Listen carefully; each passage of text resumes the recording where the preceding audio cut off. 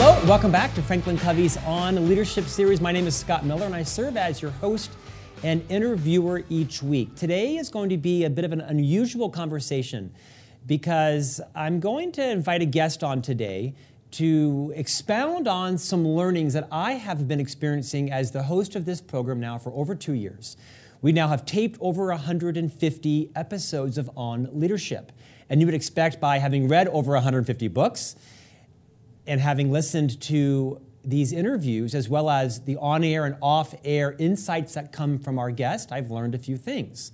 We try our best to make sure that the representation on this podcast for Franklin Covey, which is now the world's largest distributed and subscribed to weekly podcast in the world, thanks to you, we try to make sure the representation is broad, that we have an equal balance between men and women, that we have both global authors and business leaders, as well as U.S.-centric thought leaders and celebrities and social media influencers, that the topics range from leadership development to building culture, executing strategy, business models, teaching facilitation skills, parenting, some educators, not-for-profit.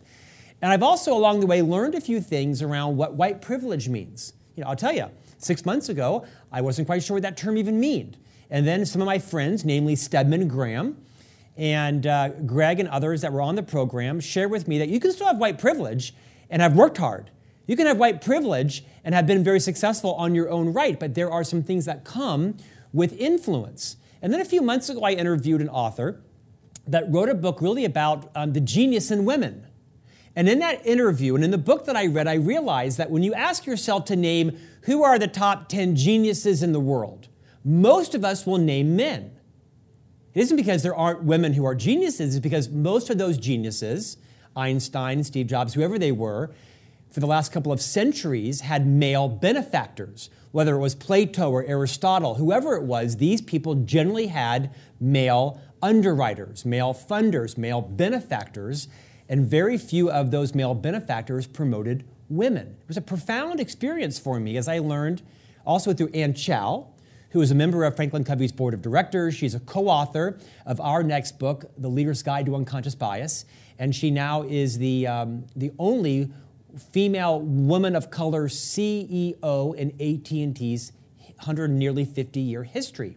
Ann Chow mentioned to me that one of the ways that I, as a white man in my 50s, who's a formal leader in a company, can help to build the genius of others, can lift up, is to use my platform to give other people a chance to talk and speak. And I've thought a lot about that. And all this opening I know is long. I want to make sure that Franklin Covey's On Leadership podcast, of which I am perhaps the spokesperson for, but don't curate the guest in a vacuum, that our production team and that I make sure that this platform is a broad platform for like-minded people who can educate all of us on how to be better leaders, on how to be better parents, on how to be just more effective people. So today, I'd like to welcome as our guest a dear friend of mine, MJ Fiev, who is the editor and author of the new release from Mango Publishing, Badass Black Girl. MJ, welcome to On Leadership. Thank you so much, Scott, for having me. I'm excited to be here. Oh, MJ, the honor is all mine. You and I became friends several years ago because you are a senior acquisitions editor for what is now, by many standards, the fastest growing independent publisher in the nation, Mango Publishing, out of Coral Gables, Florida. Mango has been a longtime partner with Franklin Covey. You also happen to be the editor of my first book for the firm, Management Mess to Leadership Success. You are an author of numerous books. You have, I think in the last count, authored close to 13 books. You speak 4 languages. Originally, you are from Haiti. You live now in the greater Miami area.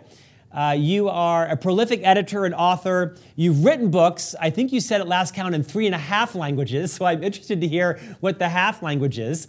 I'd love it, MJ, if you would talk a bit about what your journey has been to writing this book. We're going to talk broadly today about your experience, what it's like to have been a Haitian black girl, moving to the U.S., what that was like. But first, would you just orient yourself to the listeners and viewers today around the world and a little bit of your journey about, namely, how you came to write this book, Badass Black Girl? Well, as you mentioned, Scott, I grew up in Haiti, and I've always considered myself to be a nerd. I would read so many books. my life revolved around books. And one of the books that I was really into growing up was actually The 7 Habits of Highly Effective Teens.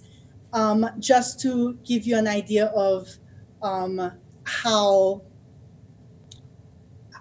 into self-help and self-development I was. My sister and I, we kept track um, of our readings. We had a competition, and one year she beat me by 2 books, and she had read 562 books that year.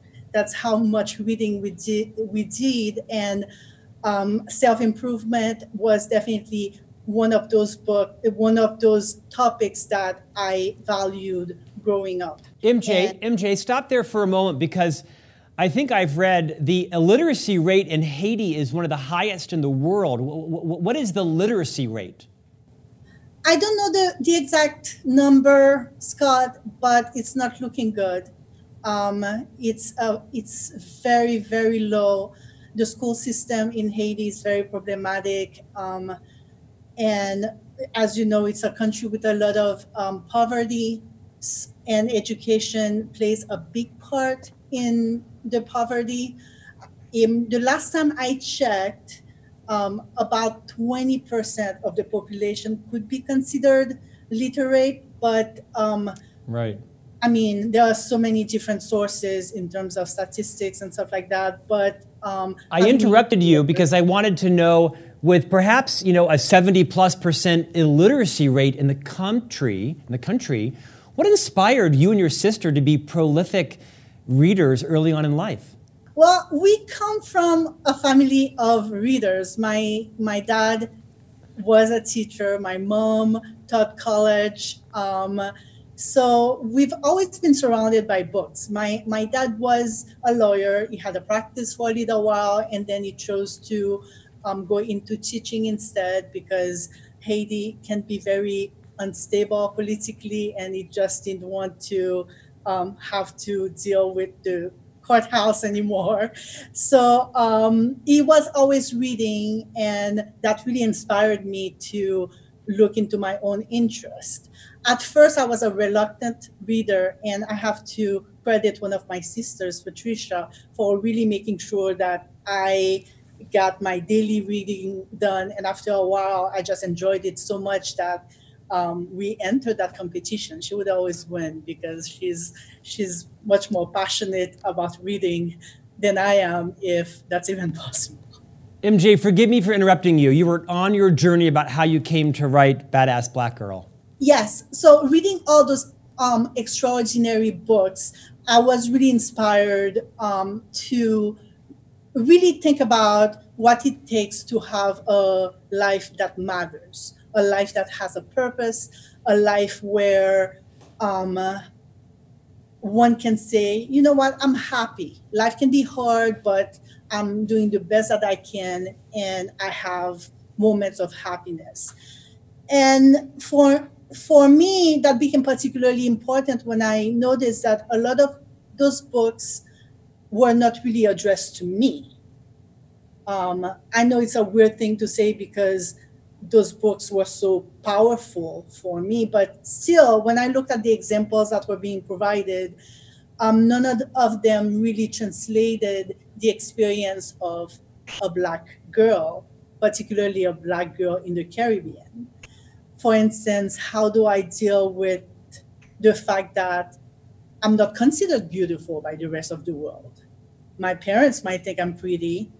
People in my environment, my friends might think I'm pretty, but the rest of the world doesn't think I'm pretty because when I'm looking at what the standards of beauty are, I'm not represented. How do I deal with bullying that has to do with who I am? If I'm being bullied for being Black, for instance, how do I deal with that? There's a lot of examples in those books about how to build self-esteem and how to stand up for yourself, but there were specific cases that I wanted to be addressed that were not. How do you deal with self-hatred? Because very early on, society had taught me that I was inferior, that I was pretty for a black girl, that that my accomplishments were surprising for a black girl. I wanted to learn how to deal with that aspect of my life, and those books were not available. So for the longest, I wanted to write a book. It was before I knew I was even going to be a writer, but I had it in me that I would need, not even if not through writing, I would need to teach young girls how to deal with some of what is thrown at them, young black girls, how to deal with self-esteem issues, how to deal with microaggressions, before microaggressions were even called microaggressions, because now it's such a buzzword. So I became a teacher first, and later, when I felt equipped to really talk about those topics, I finally wrote the book about a subject that was so important to me. Thank you, MJ. MJ, I would consider you a dear friend. We met close to 3 years ago. You are the senior editor of many of Franklin Covey's books that are now published through Mango. You are the editor of several of my books, including, I hope, many in the future. We're friends, right? When there's an earthquake in Utah, you text me and check on me. When there's a hurricane in Miami, I text you, I check on you. You would be at my house and I would be at your house if it weren't for the virus. Beyond that, we have very little in common. I'm obviously a 52-year-old white male. You are not. You are much younger than I am. But as I have come to know you more in your journey could not be any different than mine, right? I was raised in an upper middle class family in the 70s in Florida. You were obviously raised in a very different environment. And as I have heard you on numerous podcasts and webcasts and interviews, I actually was really struck by your experience of what it was like to come to America as a black Haitian girl and face a very different culture. And by the way, you are not a lamenter. In fact, you corrected me yesterday off camera when you talked about it hasn't all been bad. There's been some great opportunities for you here. You've had some amazing experiences. Before we get into the book, Badass Black Girl, would you take a few moments and speak vulnerably to our audience on what it has been like? Because you have told me that you have met people that have treated you, have told you you are less as a person because of your race. That's not something you conjured up. These are real experiences that I can't even fathom as a white man. Would you take a few minutes, and enlighten our audience? I'm going to guess who the majority of them are Caucasian. What it's been like to be a black girl and a black woman in America. Absolutely. My coming to America was a blessing. I love this country so much. I want to start by saying this because nowadays it seems to be so surprising whenever someone says, well, I love America. I really love this country because for me, it was the land of opportunities and it remains the land of opportunities. I loved my birth country, Haiti, but it is a complicated place to grow up with. And I sincerely couldn't wait to leave and come to America and just be able to focus on my goals and get where I wanted to be with my career, because Haiti made it a little bit difficult for me to even imagine a life as a teacher or as a writer. So I left Haiti when I was 21. I had started med school in Haiti and I was really unhappy because I knew deep down inside that I was not meant to be a doctor. But in Haiti, there are specific careers that you're expected to embrace because the country is so complicated that parents want their kids to be able to succeed, to have all the odds in their favor. So you either become an engineer, a doctor, a nurse. Those are really the careers that they want you to embrace. Maybe become an architect.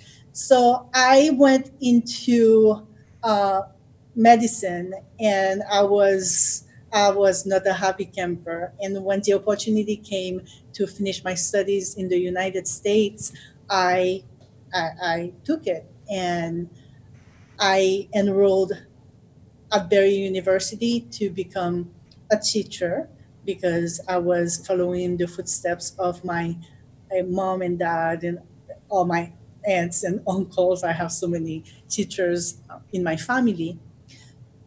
And it was quite the experience. It was all that I expected and nothing that I expected. What I mean by that is that I grew up watching American television, HBO, and ABC, and I had this image of America that was what was curated by those TV channels. And when I got to the US, yes, a lot of it was true, but one thing that I wasn't prepared for is being a black girl in America, which is very different from being a black girl in the Caribbean. In the Caribbean, of course, you think about race because you know what's happening in the rest of the world.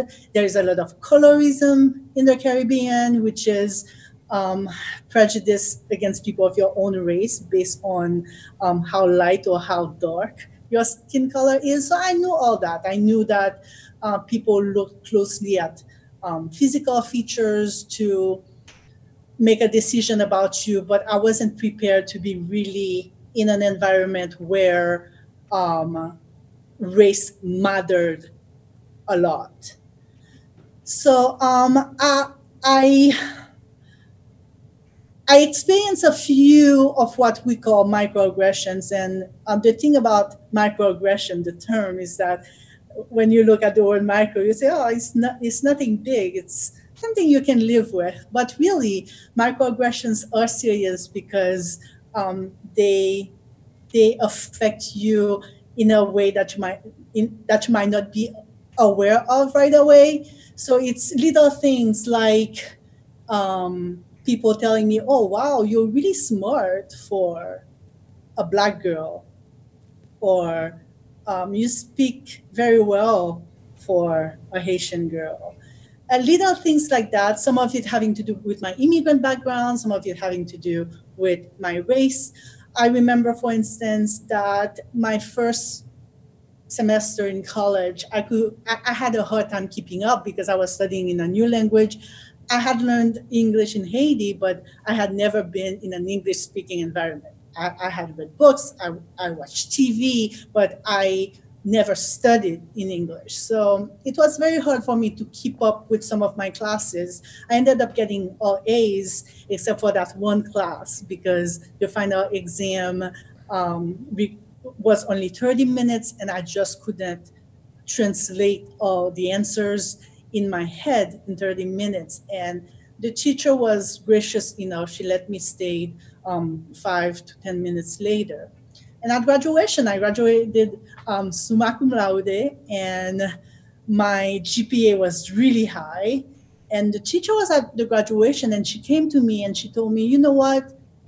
You got all A's at Berry except for my class where you got a B. I always assumed that you were lazy. I didn't realize that you were coming from another country and dealing with learning a new language." And I really started thinking about it and what it meant. And I started thinking, why would she think I'm lazy? I was always in class on time. I was always asking questions. And the only answer I could come up with when I looked at all the other students who were in the class who were not like me, they were all Caucasian, they were all non-immigrant, which is very surprising for a class taking place in Miami. But that was the fact that she had assumed that I was lazy because I was different. And that was my first experience. And, students had warned me about the race relations at the school, but because, well, it's Miami, everybody's from somewhere else, I did not take it seriously. But I really started thinking about it. Lazy. I would never call myself lazy because, um, I mean, coming from Haiti where life is so hard, you learn that education is the key.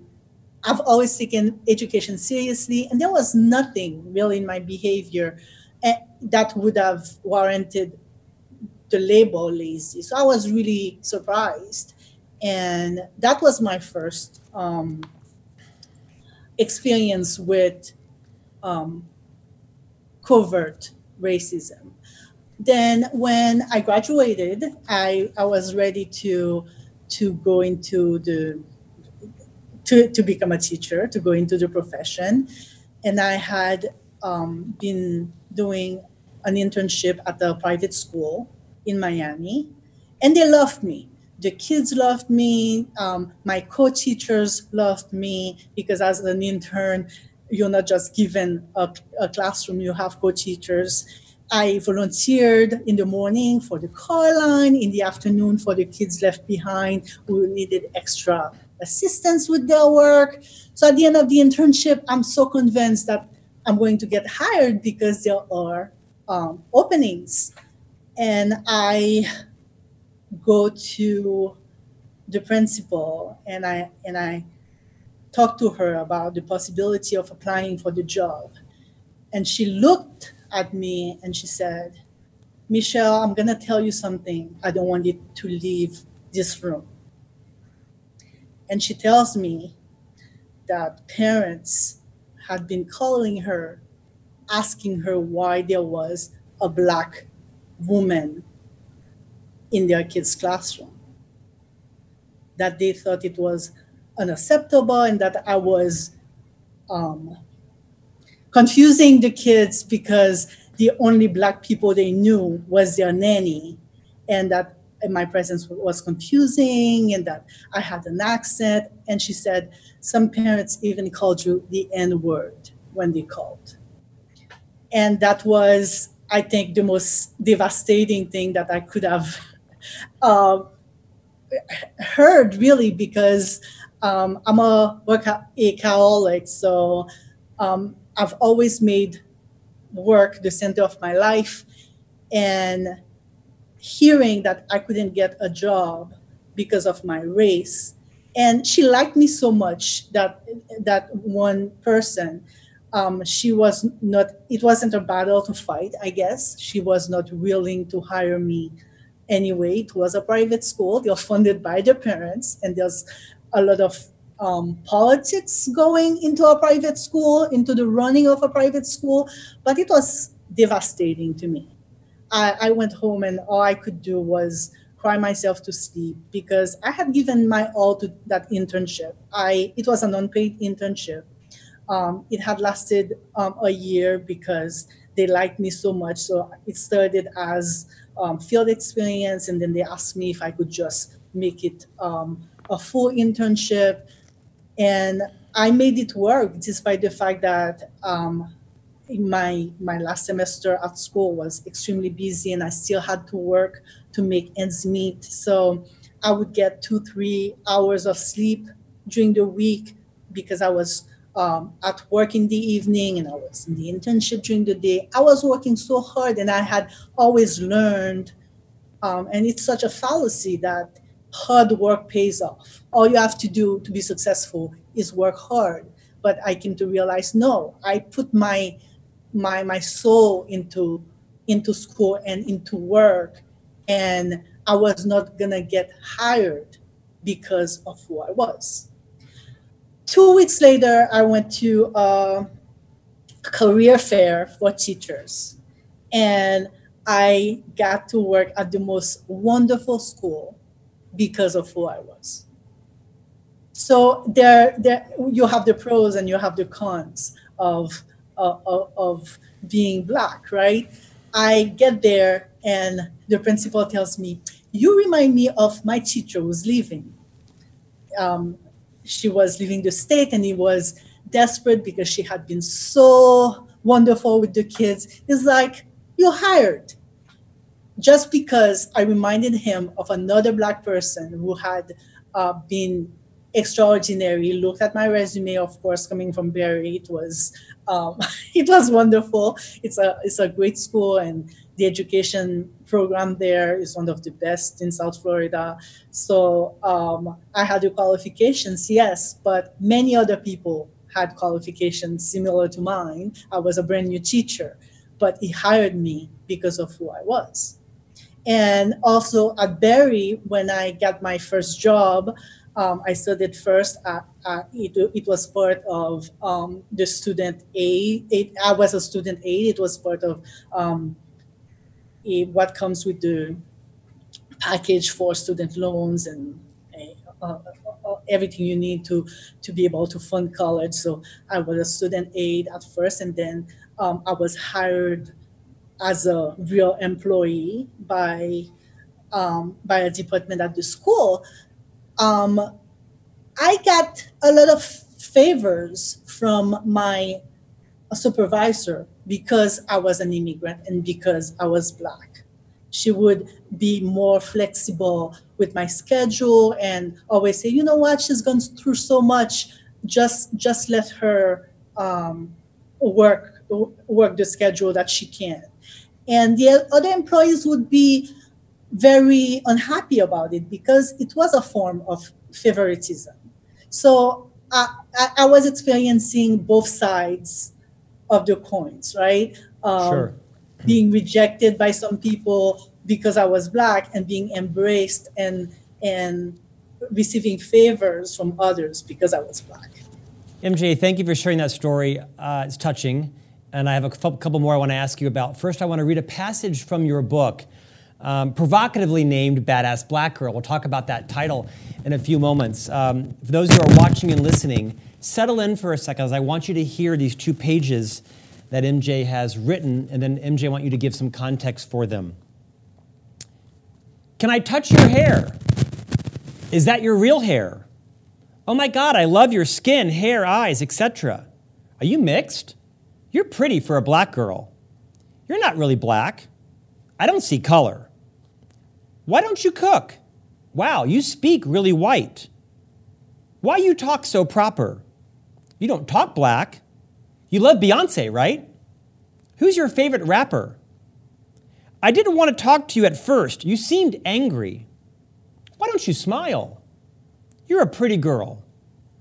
Why can you say the N-word, but I can't? How do you feel about interracial relationships? Feminism isn't for Black women. Who is Felicia? People like you read? But you're not like other Black girls. Not everything is about race. Well, I'm basically Black. I wish I could get as Black as you are when I'm tan. My parents aren't racist, just old-fashioned. Why is there no White History Month? Why is hip-hop so violent? Will you teach me how to twerk? But where are you really from? That wasn't racist, right? Shouldn't you see it as a compliment that your culture is appropriated? Are Beyonce and Jay-Z getting divorced? Do you wash your hair when it's like that? I thought all Black girls had butts like Nicki Minaj. Why do Black girls have big booties? I'll bet you have the best singing voice. Do you know how to make fried chicken? Why are you so aggressive? Why do Black girls always have an attitude? You're my best Black friend. Are your parents still together? Aren't all Black people related? Why doesn't your name sound ethnic? Is that a weave?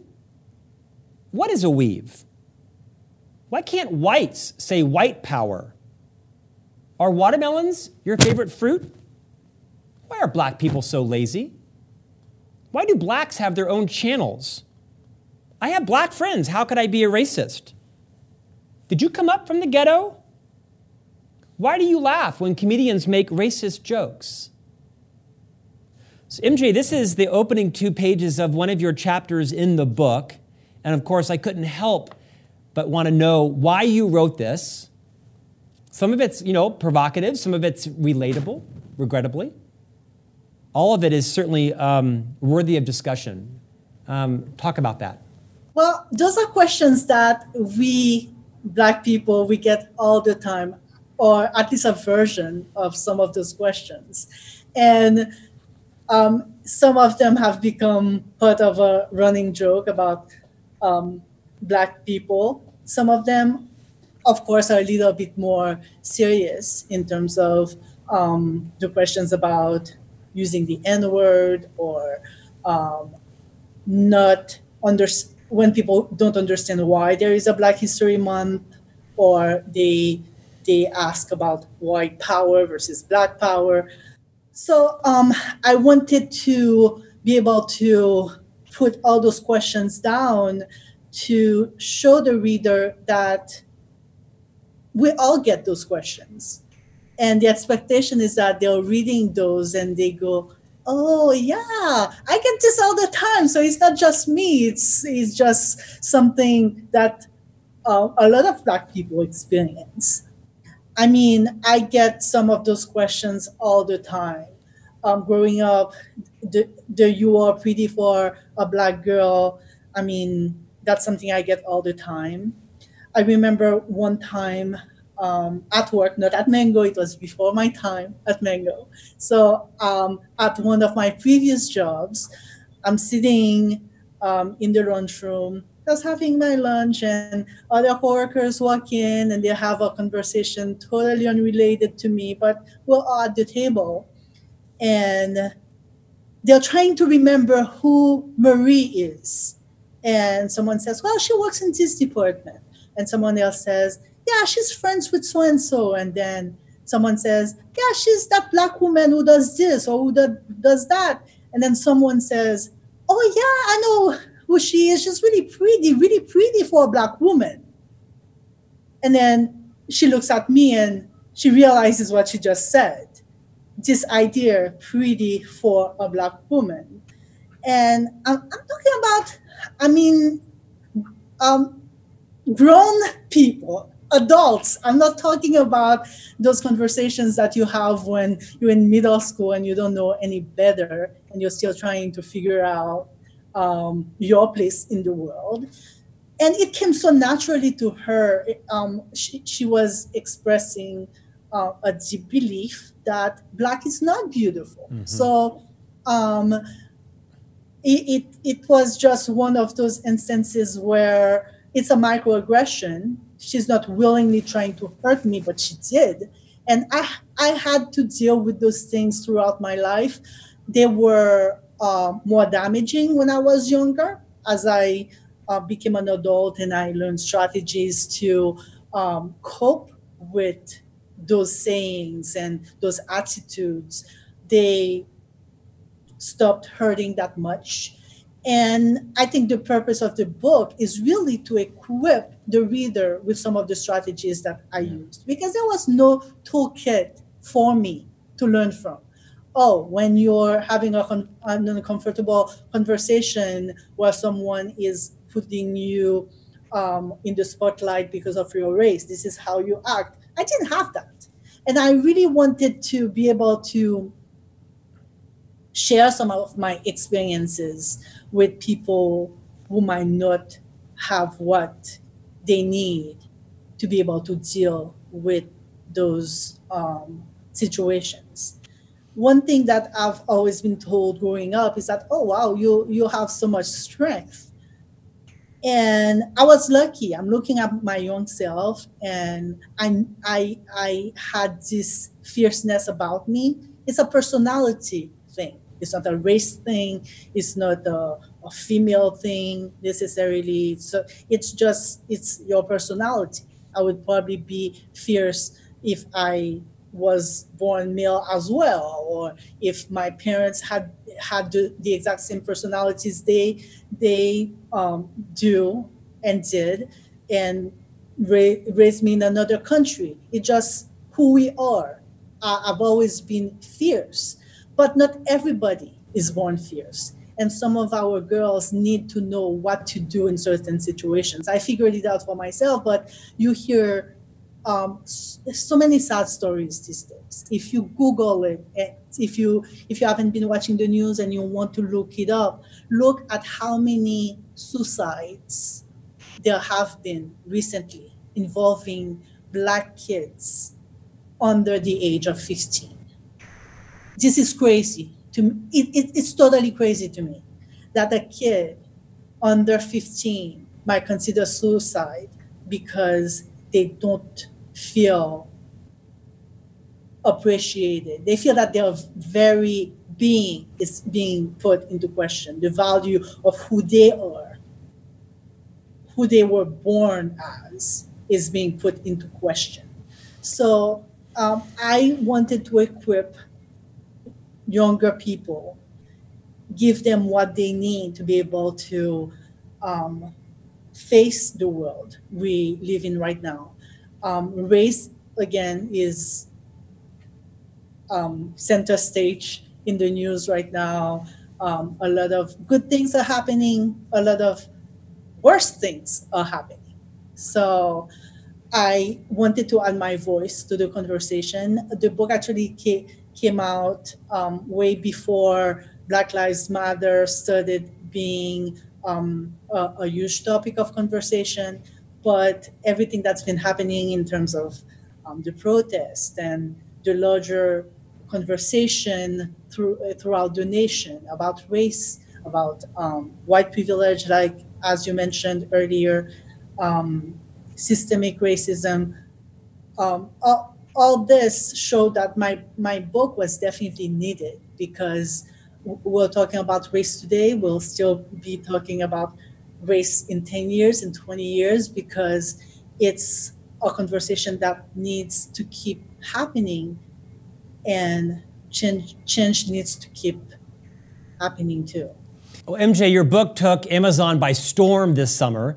And when I read it, although I'm not a badass Black girl, nor am I trying to become one, it was a very enlightening read for me to experience what these young girls are facing, which is not my own journey. I can't even relate to it. In fact, you've actually gotten some pushback on the title. There's been some vitriol, some hate spewed your way about the title of reinforcing perhaps stereotypes, or why did you call it a badass Black girl? Why did you name the book that, and what's been the experience, maybe good and bad, from readers? So ever since the book came out, I have been receiving some backlash, particularly on social media, because that's where people feel the most courageous. Yes. So the question is always, why am I being so divisive? Why didn't I just write a book called Badass Girl? Why does it have to be Badass Black Girl?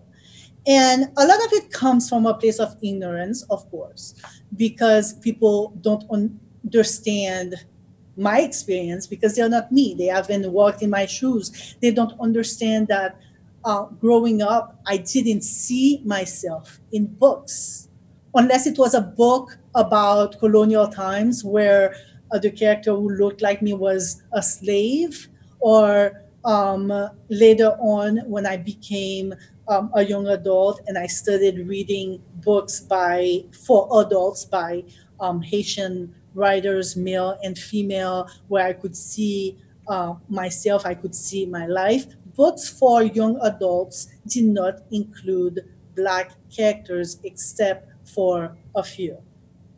And in those books, I did not necessarily have access to them. And the Black characters were always typecast. They played specific roles. They were the token Black friend, or they were the voodoo priestess in some of the stories. There was never an average middle class black girl just going about her life and becoming of age. Nothing like that. In movies, the same thing. There was always that one Black friend. She was always loud and always funny.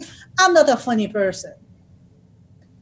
I couldn't relate to most of what was on TV, most of what was in the books, and as I said, a lot of the issues that I wanted to be able to discuss, they were not addressed in your traditional mainstream self-empowerment books. What do I tell the principal who doesn't want to hire me because parents have been calling me the N word and I'm making their kids uncomfortable because I'm different and they all they can think about is my otherness? Or what do I do when I'm bullied at school because I'm Black and people are questioning my very name because we Black people really like names that reflect our ancestry? How do I deal with those things? Wouldn't it be weird to have a book called Badass Girl when what I want to discuss is everything that has to do with being Black? And those issues are of no interest to someone who's not Black. Well, some of what I talk about is universal, but a lot of what I talk about is Black specific. Sure. And for someone not to be able to understand that, well, at first I was having some of those conversations. And, some people really do come from a place of ignorance and they were open to having that conversation with me. But a lot of people are just being annoyed because they want the status quo. They want things to be the way they were growing up, where race wasn't acknowledged. And they're just mad that there are books that are geared specifically toward Black people. And at first I started deleting some of those comments on my social media because some of them were very, very disturbing. Racist attacks. For instance, there was this one person who was complimenting me on my writing, calling me a master writer. And some random person commented, "Oh, did you say massa?" Kind of implying that I'll never be anything else than a slave. And someone else recently made the exact same joke. Someone else complimented me on my work, and someone random said, "Oh, did you say master?" And those I used to delete. And last week I decided I'm not deleting them anymore because I'm kind of complicit in this situation if I'm not exposing it. So I've been leaving those comments. People have been having very aggressive discussions about race. It's not nice at all. But the book was needed. And I've received a lot of messages from parents and from readers too, telling me that that's the most needed book right now because they don't always know how to address some of those issues that I cover in the book. Well, MJ, I can tell you Franklin Covey is honored to give you the platform on this podcast to talk about your journey, talk about the insights of what it's been like to be on the receiving end of a lot of positivity and joy and some vitriol. We're honored to be associated with you as the editor of many of our recent and future books. The genius that you have brought to our manuscripts is disproportionate. We owe you a lot. What you've given to us is far more than we'll ever give to you. Our time is ending, but I want to end with you sharing and recreating the story you did yesterday with me as we were talking about today's interview. You shared a story that to me sounded more like the 1950s than it did the 2020s. Would you recreate the short story about a friend of yours whose relative was looking for an editor, and when they discovered you were available, they had an opinion about this? It's not a long time ago story. Would you recreate that? Because I think it's so visceral that all of us need to hear this and be really mindful about our own prejudices and our own unconscious biases. So I was telling this story to a friend of mine who was a very gifted writer and an excellent developmental editor, and she wants to start a freelancing gig. She wants to become a freelancer and really devote time to editing because she's really good at it. So she was asking me, about my experience, because in addition to the work that I do at Mango Publishing, I also run a writing and arts company with my husband. And I give her some pointers, but I told her when it came to marketing, I told her about my experience with getting new clients and marketing the company, making sure that people are aware of its existence. Every single one of my clients has been recommended by somebody else. We don't run traditional marketing ads. I mean, we've done it in the past just for brand awareness, really, but all our clients are people who come to us because their friend or their cousin, their mother told them about the services that we offer and how great we are. Most of our clients are really, really satisfied with the work we do. And I told her that there's a reason why we do not do traditional marketing. When I started spending good money on marketing, I realized that people were turned off by the fact that I was Black. And some of them were really straightforward with it. They're like, well, I want to work with a real American. Part of it, of course, has to do with the fact that I am Black, but I'm also an immigrant, meaning that there is this additional layer of otherness about me. But some of it just has to do with the fact that Black people are seen by many individuals as untrustworthy.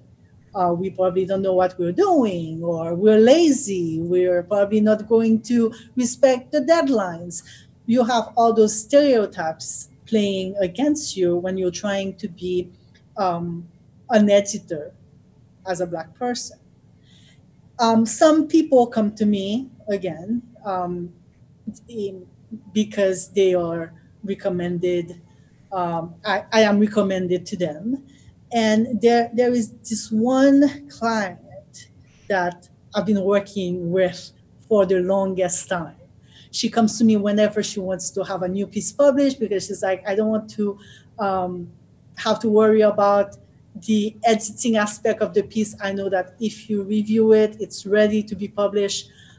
All I have to do is find a venue that will actually publish the work, but it will be ready to be published. So she told me, well, you know what? My dad needs an editor. I'm going to refer you to him because he has a very serious story that he has to tell, and he wants to work with someone who can really help him with developmental. And I said, no problem. So I'm waiting for her to get back to me. She never does. And finally, I asked her about it because she had been mentioning it for quite some time. And I wanted to be able to work on my schedule depending on when it would need my services. And she comes back to me and she's super embarrassed. And she says, well, my dad went on your website, he looked at you, and he said, I want to work with somebody else. And I'm like, well, there are many editors out there. And she was almost crying. She's like, you don't understand. He said specifically he doesn't want to work with a Black woman. And she was really upset because part of it was embarrassment. She never thought that a dad would say something like that. And I was upset because I think because she was upset, it kind of affected the way I was feeling. But my husband was comforting me and he said, well, what is new? Why are you upset about this? It happens all the time. And it made me feel validated, the fact that I didn't even have to tell him those things. He was noticing.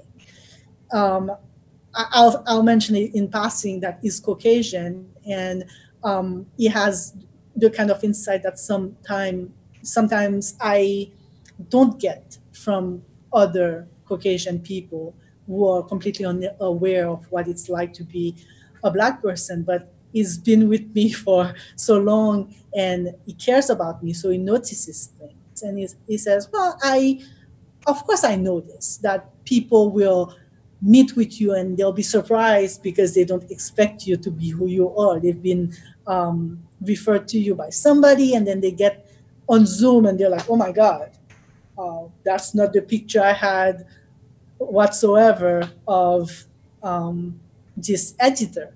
So I told my friend about that, and you have to grow a thick skin as a Black woman. I mean, you could Google all those articles about diversity in publishing, representation in the publishing world. I mean, those issues are real. Yeah, and no, it's not the 1950s, it's 2020, and I still deal with it all the time. I mean, I had to tell myself, you're good. So if someone cannot deal with it because they can get over their own issues with race, well, they are lost. I do believe that the people who have to come to me will come to me. I'm never sad when I lose a client. It used to be very upsetting. In this specific case, which was very recent, I got upset because my client was upset, and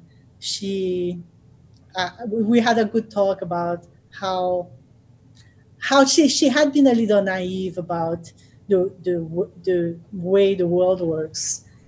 And it was a learning opportunity for her, an upsetting one, because it came from someone she cares about.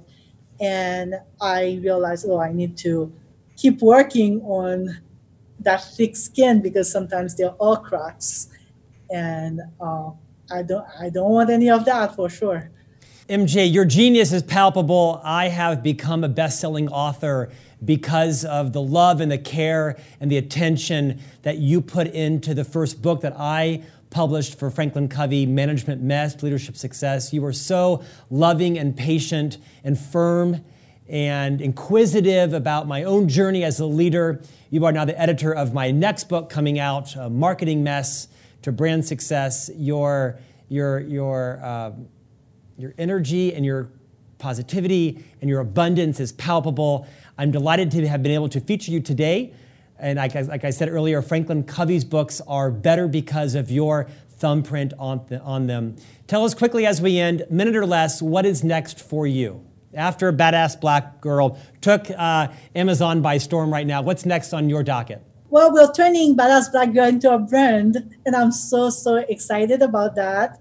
We're officially launching the website, badassblackgirl.com, in October. We do have some stuff on it already, but it's getting designed, and I'm really excited. I have 3 books coming out in the next year or so, all part of the Badass Black Girl brand. I have Badass Black Girl Affirmations coming out in January. I have a book that I wrote for parents from a teacher point of view, raising confident and empowered Black kids, coming out in April, the month of my birthday. So I'm looking forward to that. And the Badass Black Girl book of resilience is coming out later next year. So a lot of great things coming your way, Scott. MJ, we are delighted for your success. If you're not connecting with MJ Fiev on Facebook or LinkedIn, do so immediately. You'll be much better off by doing so. MJ, thank you for your time today, for joining us on Leadership. Thank you so much, Scott. Always a pleasure to see you. What a rich conversation. You got to buy the book, because although it may or may not be where you are or where your girls are or where your neighbors are, it will definitely enlighten you to the journey that many young girls, Black girls, are facing in America, and how all of us can be a better germinator, a better pollinator, a better model of what all of us want to see in society by leading up, by providing a platform for others to live the American dream, and from no matter where you live, to live the dream that all of us have, is to be heard, to be respected, to be loved, and to be successful in life. We're honored that you joined us today. If you're not subscribing to On Leadership, do so by visiting franklincovey.com. Click on the On Leadership tab. Subscribe. It comes out on every possible podcast platform. We'd love to have you rate it and review it as well. And we'll see you back here next week for a new guest on leadership.